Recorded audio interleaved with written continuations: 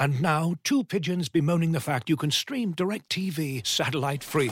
Hey, Frank, a little birdie told me you don't need a satellite dish to get DirecTV. What's little birdie? Was it Jimmy the Sparrow? It's a figure of speech. Point is, you can stream DirecTV over the internet now. Oh, sure. Next you're going to tell me those big birds are made of metal and filled with people, right?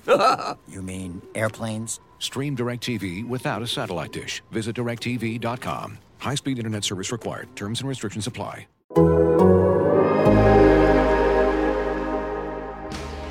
High in the air. Brito back at the wall. Adios, Pelota! That's the type of manager that I'd like to be, which is the same every day. They know what they're going to get. They're going to get energy. They're going to get accountability. They're going to get structure, and they're going to get support. And I'm going to bring those things to the dugout in the clubhouse regularly. It takes hard work and it takes humility, taking one step forward at a time, making one good baseball move after another. And I really feel like that's how we're going to get where we hope and intend to go.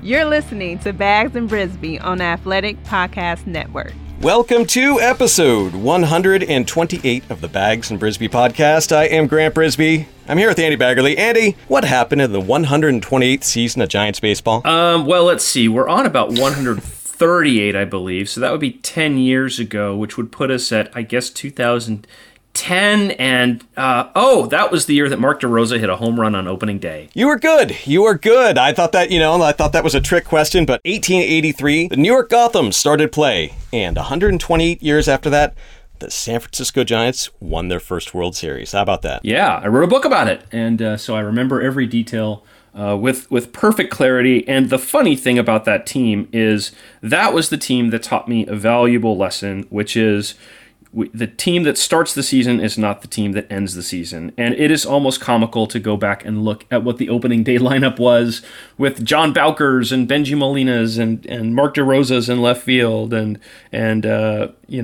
guys like Cody Ross and Pat Burrell were a gleam in your eye at that point, and they went on to do some pretty special stuff. I mean, the whole story of the spring was John Bowker or Nate Schierholtz. Nate Schierholtz or John Bowker. And the answer was, no, the Florida teams are just going to give away outfielders. Like, that's the answer. Right. So, it's kind of interesting to see where this Giants team will go. I mean, it's, they kind of have players that they've assembled at this point that aren't really churning through the roster that they think they like. And now they've got a new one with Mike Tauchman to add into their outfield mix. And, I thought you wrote a good piece the other day talking about how this team getting off to a good start means that they're probably going to be even more focused on the here and now in terms of some of the roster decisions they make and some of the playing time they allot. And that means that they're probably not going to call up Elliot Ramos earlier than they need to or make some development-based decisions. This is a team that has some cool stuff in front of them, and they're going for it. Yeah, name of the show today is Talkin' Talkman with Bags and Brisbee. This is Talkman Talk. Talkman Talk or Talkin' Talkman? Which one do you like? I like them both. Let's go Talkin' Talkman. I like that one. All right, Talkin' Talkman. That move kind of surprised me. I thought about it before the season. I actually wrote a little capsule thinking the Yankees might trade him, but it surprised me. Like, that move kind of came out of nowhere. Yeah, you just don't see a lot of major leaguer for major leaguer trades at the end of April. I mean, it's really kind of rare. You'll see guys get claimed off waivers, or a team has to put someone on the 40-man and someone else has to get designated, and maybe you see waiver deals here and there. But Wandy Peralta is, a pretty decent major league reliever. Right? I know he doesn't have a lot of track record of success, but he's a lefty who's got an option, who throws 4 pitches, which makes him a little unique, who can throw a fairly decent fastball, and he's got a lot of stuff that has arm side run on left-handed hitters, and so you can see why the Giants liked him. You can see why the Yankees like him. But he's not a guy that you necessarily trade this early in the season.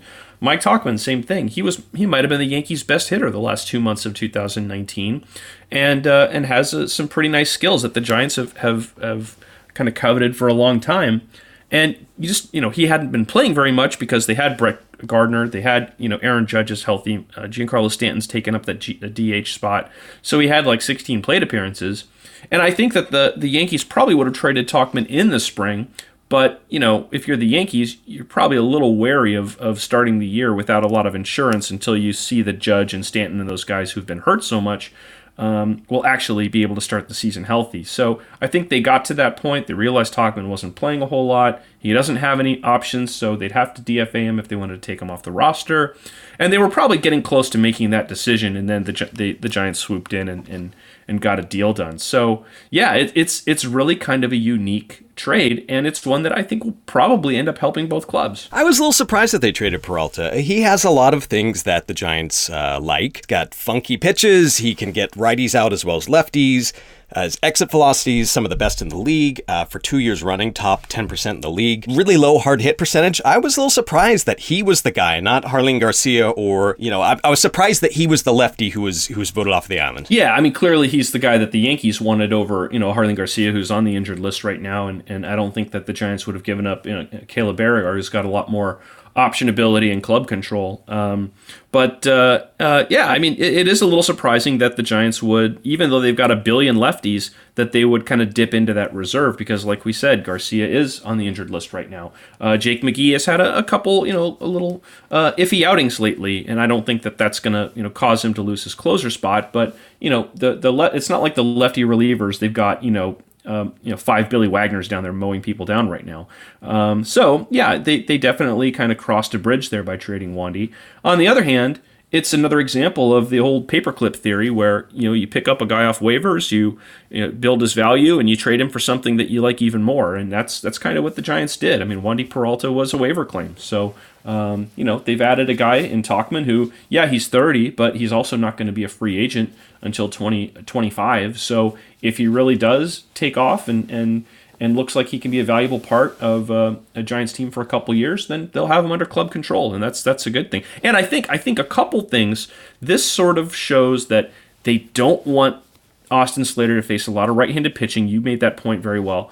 And also, Alex Dickerson's not off to the greatest start either. And this is not Francisco Lindor off to a slow start. This is these are guys who don't have a track record of, all-star type success. So it's probably pretty smart for the Giants to hedge their bets a little bit and give them another place to pivot.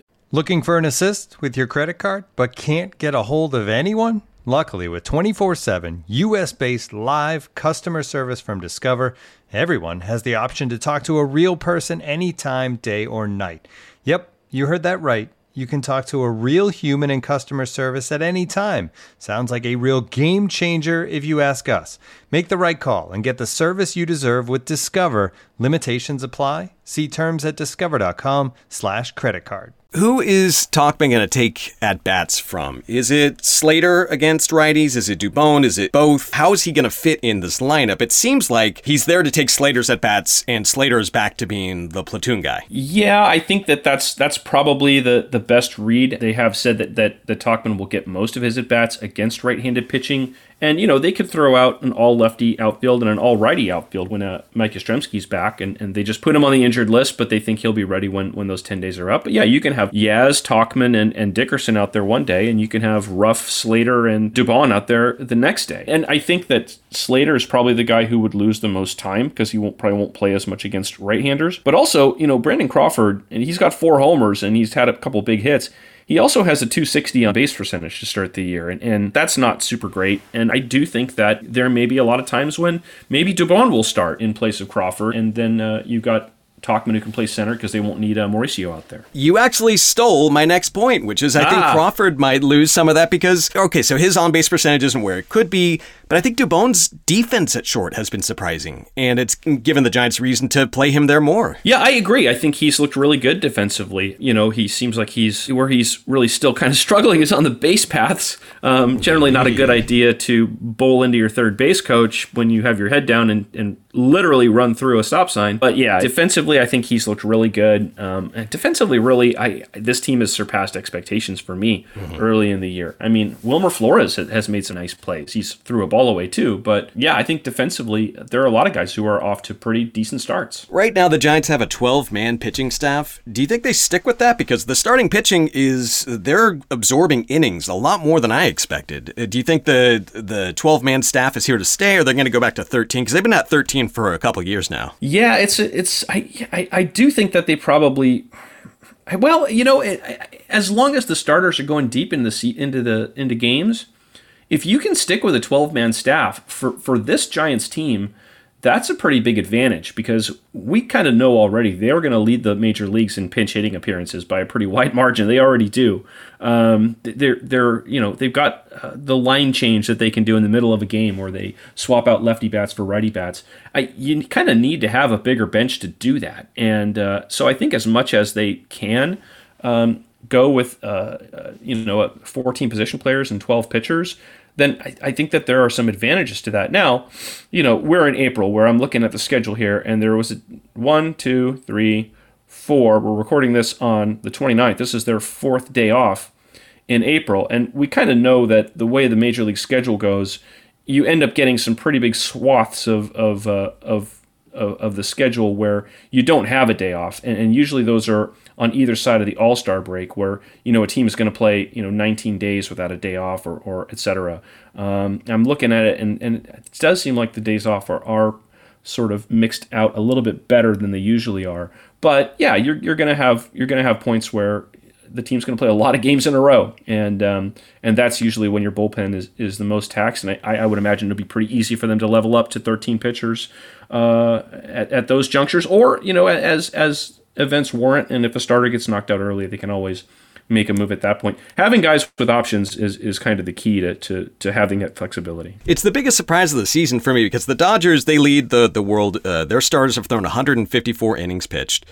The Giants are second, 147 innings pitched. I mean, you have like the Blue Jays, their starters have combined for 101 innings. Like, it's not normal for a team like this to just keep going out in 6 innings, 7 innings. Yeah, I agree. There's only been 1 or 2 really short starts all year, and that's been a huge stabilizing force. I mean, it's still kind of stunning. The number one stat of all the stats we can look at, is how many runs are you giving up and how many runs are you scoring? And the Giants, as of this moment, are giving up 3.2 runs per game. That's the lowest in the major leagues by a pretty healthy margin. I mean, the Dodgers are next at 3.52. The Padres are at 3.54. So the best run suppression in the major leagues is going on in the National League West. And the Rockies are pretty offensively challenged, but it's not like, these 3 teams are just, they're terrible offensively and they're all shutting each other out. I mean, the Padres are a good offensive club. The Dodgers are a good offensive club.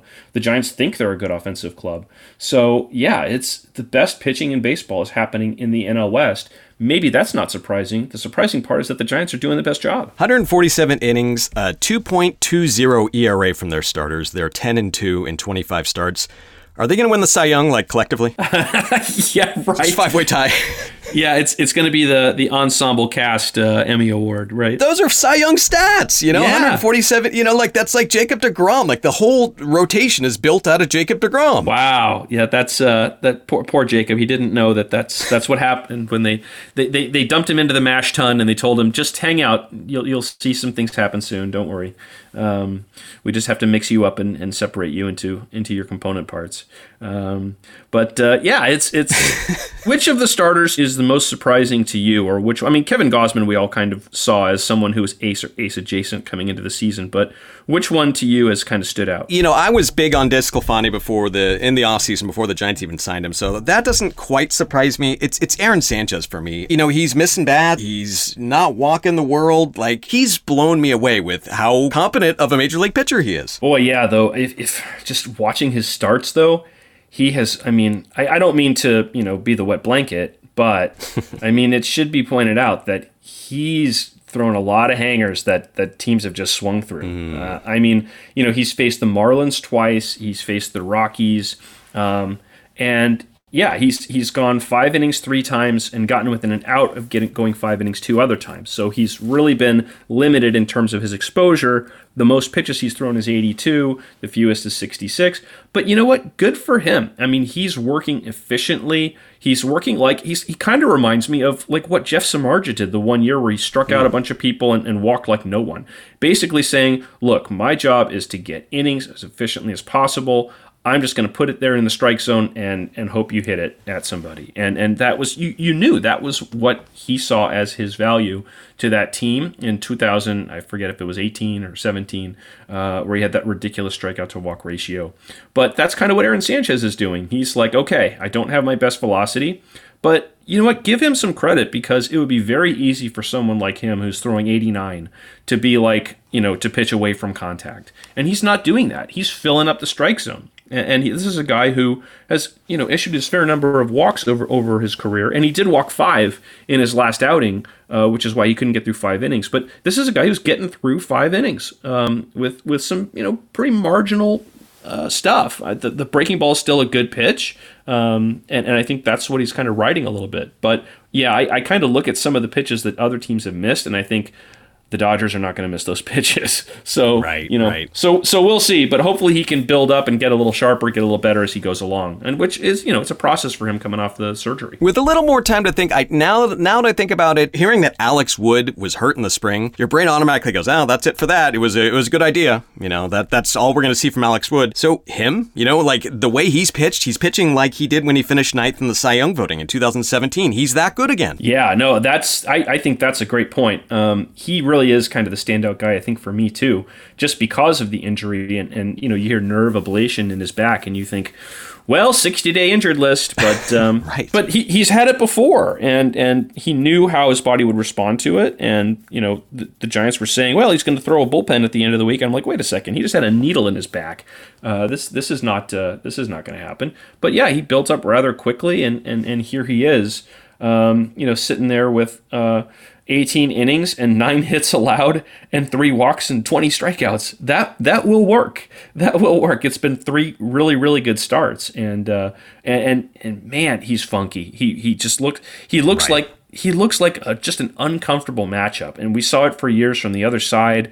When Brandon Belt would go up there and just look like he has no idea where the ball's coming from, and now the Giants have that guy on their side. That's got to be a pretty cool feeling. Yeah, I think he's a great example of like the post-statistical world. Like Rich Hill was the very first example I can remember where you scouted the guy and you said, that will play. I don't care what his stats are. I don't care if it was 5 innings, small sample. That plays.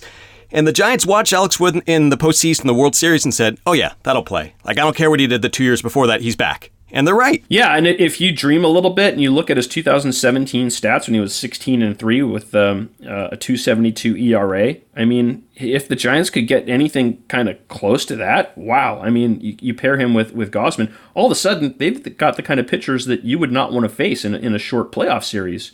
So, we're putting the cart before the horse, before the trough, before the barn, before the whatever, but you have to like the start that they're off to, and you do realize that this rotation won't pitch this well all year, and there will be some times when they have to hand the ball to the bullpen a lot earlier, and times when they're going to need Alex Dickerson to have a month where maybe he hits 8 home runs and carries the team a little bit, or have other guys, percolate. But I think even on the offensive side, you can point to the start Evan Longoria is off to, the start that Buster Posey's off to, and say, hey, there's a little more here than we thought. Yeah, we talked the last time about how the Giants as hitters, they lead the league and lead the world in pitches per plate appearance.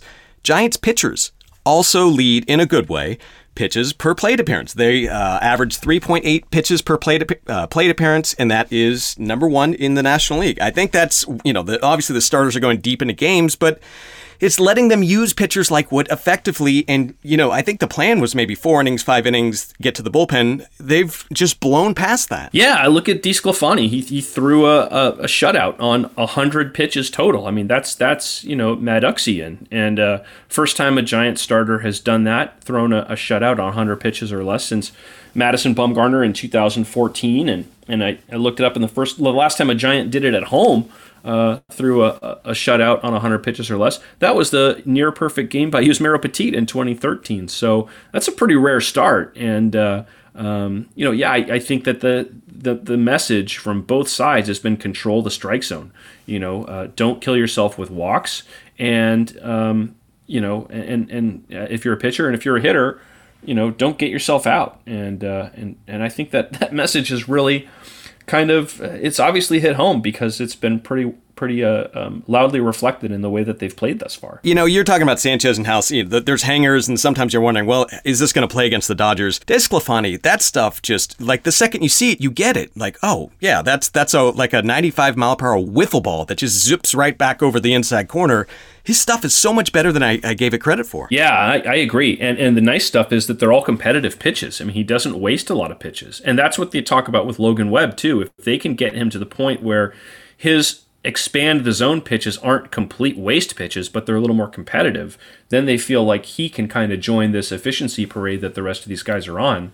Because his stuff certainly is good enough, and just like DeSclafani's stuff is good enough. And, you know, he shouted out to the Giants, pitching development people for helping him recognize, what he was getting away from mechanically that was hindering his fastball and his slider shape last season. And shouted those guys out and said, hey, this is they helped me get back to what I was doing right in 2019 when, and if he can do that all season long, he's going to make a lot of money in the offseason. All right, so we've talked about the rotation, and that's all happy, fun stuff. The bullpen, a little dicier, but so build your bullpen. You are Gabe Kapler, you're Farhan. Build your bullpen. How do you see the bullpen going forward? Does it include Duvall? Are you going to fold in Santos at some point? Is Selman a long-term part of it, or are you going to try and work in another lefty? What does your long-term bullpen for the Giants look like this season? Well, first I go out and I sign Mark Melancon. Second, I go out and I sign Armando Benitez. Third, I go out... Hey, no. Wait, geez. Took a turn. One of those pitchers is still good. I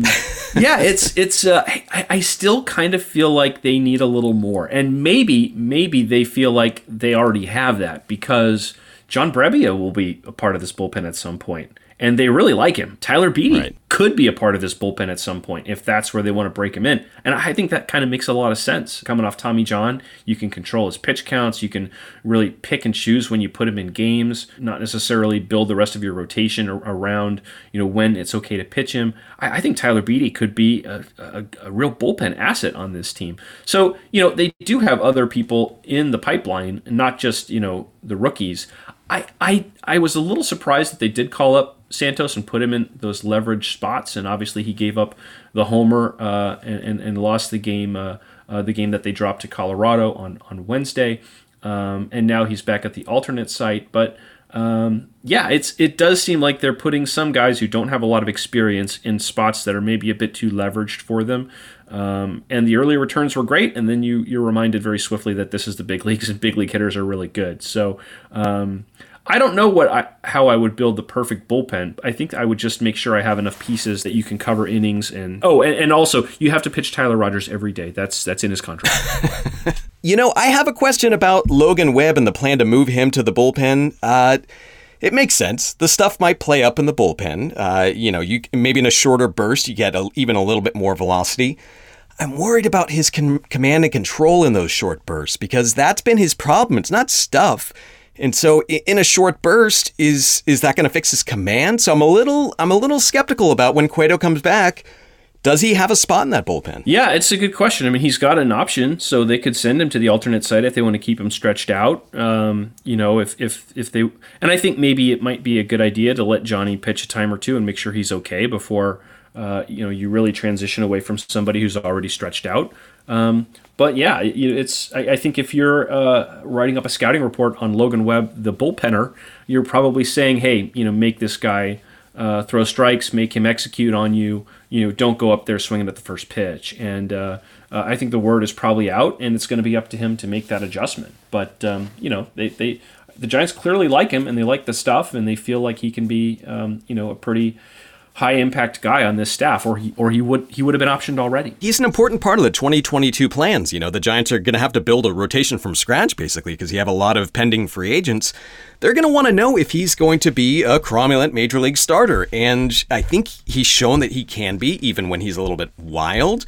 But at the same time, he might not be the best pitcher for the 2021 Giants in the rotation. It's a weird dynamic. Like, the Giants are rebuilding, reloading, contending, it's a mess. Yeah, it goes back to what you wrote. I mean, it's a lot. There was a lot of food for thought in that piece, because it's just such a weird time for the organization, a weird time for everyone. I mean, we know that this is not a baseball operations group that's going to be told what to do by the marketing department or by ownership. That's been very clearly stated.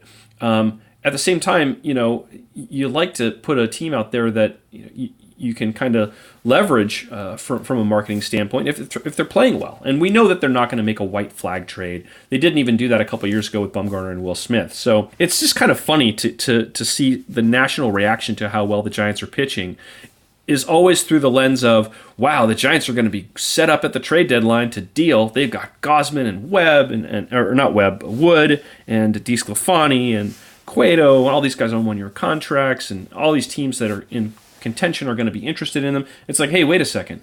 You're missing kind of one big piece of context here, and that's the Giants are not going to be trading any of those pitchers if they're in contention.